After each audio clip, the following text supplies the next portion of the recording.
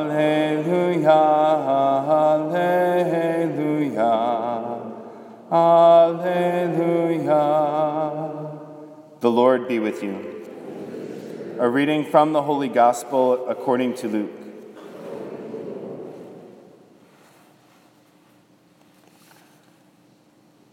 Mary set out and traveled to the hill country in haste, to a town of Judah, where she entered the house of Zechariah and greeted Elizabeth. When Elizabeth heard Mary's greeting, the infant leapt in her womb. And Elizabeth, filled with the Holy Spirit, cried out in a loud voice and said, "Blessed are you among women, and blessed is the fruit of your womb. And how does this happen to me, that the mother of my Lord should come to me? For at the moment the sound of your greeting reached my ears, the infant in my womb leapt for joy. Blessed are you who believed that what was spoken to you by the Lord would be fulfilled." The Gospel of the Lord.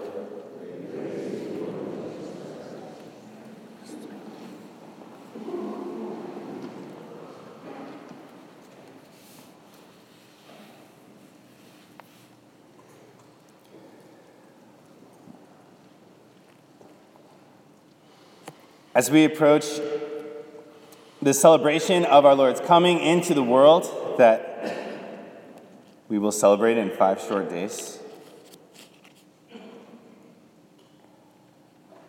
the church focuses our attention on this scene of the visitation.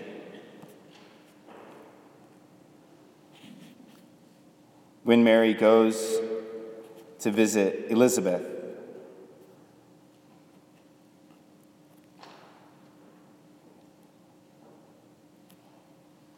And we see how Elizabeth and John the Baptist within her respond to and anticipate our Lord's coming into the world. And it's a scene that we all should kind of take pause and reflect on and ask ourselves, like, how am I responding in anticipation for our Lord's coming into the world, for our Lord's coming into my life? One of the most profound lines in this reading, I really believe, is this last line when Elizabeth says to Mary, "Blessed are you who believed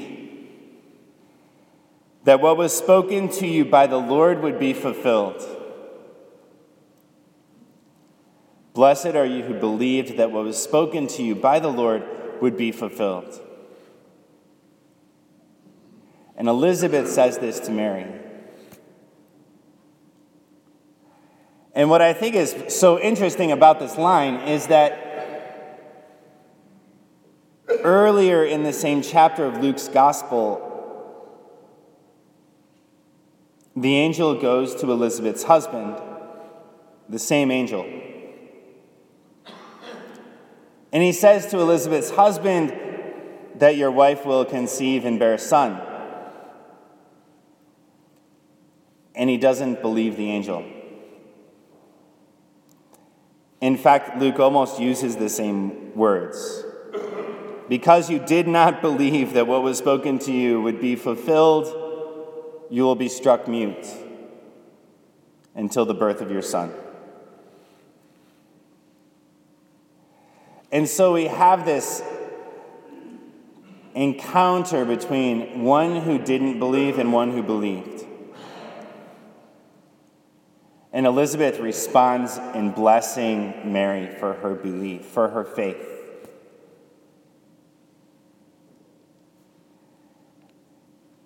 And this dynamic brings me a lot of consolation, because I'm probably more like Elizabeth than Mary most days.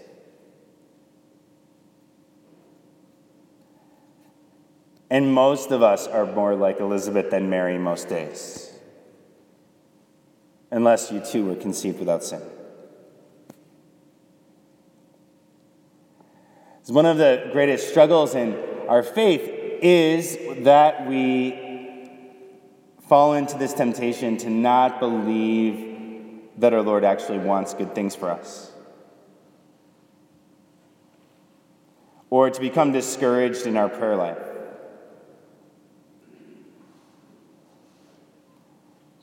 To say to ourselves, I've been praying and praying and praying and praying, and our Lord doesn't answer my prayer.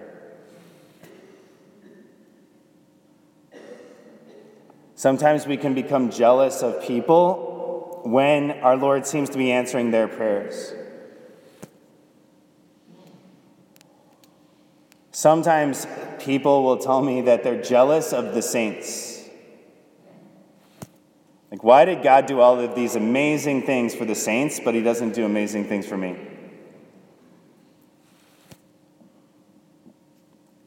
And yet Elizabeth has this same dynamic, but she doesn't respond in jealousy. She doesn't look at her young cousin and say, I can't believe that she believed and I didn't.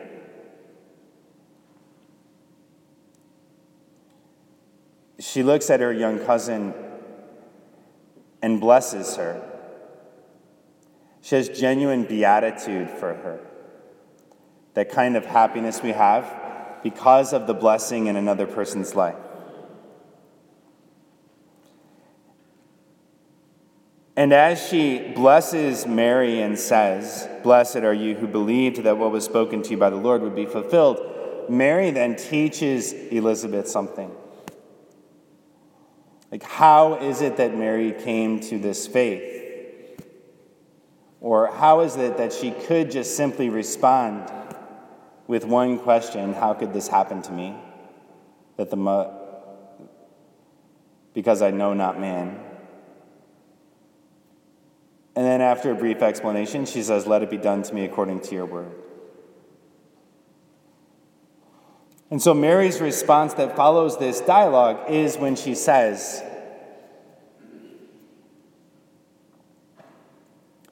the Magnificat. My soul proclaims the greatness of the Lord. My spirit rejoices in God my Savior. From this day all generations will call me blessed. The Almighty has done great things for me, and holy is his name. And as she starts to explain this and goes on in that hymn, she says, he has shown the strength of his arm. He has scattered the proud in their conceits. He has cast down the mighty from their thrones and has lifted up the lowly. He has filled the hungry with good things, and the rich he has sent away empty. And as she names off these things, what's she doing? She's recalling all the times that God has been faithful to the people of Israel. When did he cast down the mighty from their thrones and raise up the lowly? When this young shepherd boy named David became king. When did he show the strength of his arm and scatter the proud in their conceits? When the Israelites crossed the Red Sea and the sea crashed in on the Egyptians. When did he fill the hungry with good things? When he fed the people of Israel with manna in the desert. All of these times in the history of salvation, our Lord has been faithful. And Mary herself identifies herself with that entire story of the people of God. She is the daughter of Zion. And so in a sense, everything that God has done for his people, she understands that he's done them for her. And because he has shown himself to be trustworthy, she's able to say to him, let it be done to me according to your word. That's how she's able to make that fiat. And as we prepare for the coming of our Lord this year, it's a time for all of us to renew that act of faithful receptivity, to open our hearts again, to invite our Lord in a more profound way into our life, to allow ourselves to experience his mercy, to recognize that even though we have been unfaithful,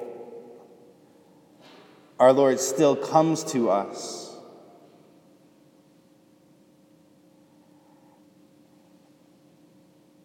And he wants to teach us to be faithful, to show us that he's trustworthy, to teach us to have that faith like that of his mother. Every time we pray the words of the Hail Mary and we say the words of Elizabeth, "Blessed are you among women, and blessed is the fruit of your womb," we should be reminded that, like Elizabeth, we need Mary to teach us to be faithful.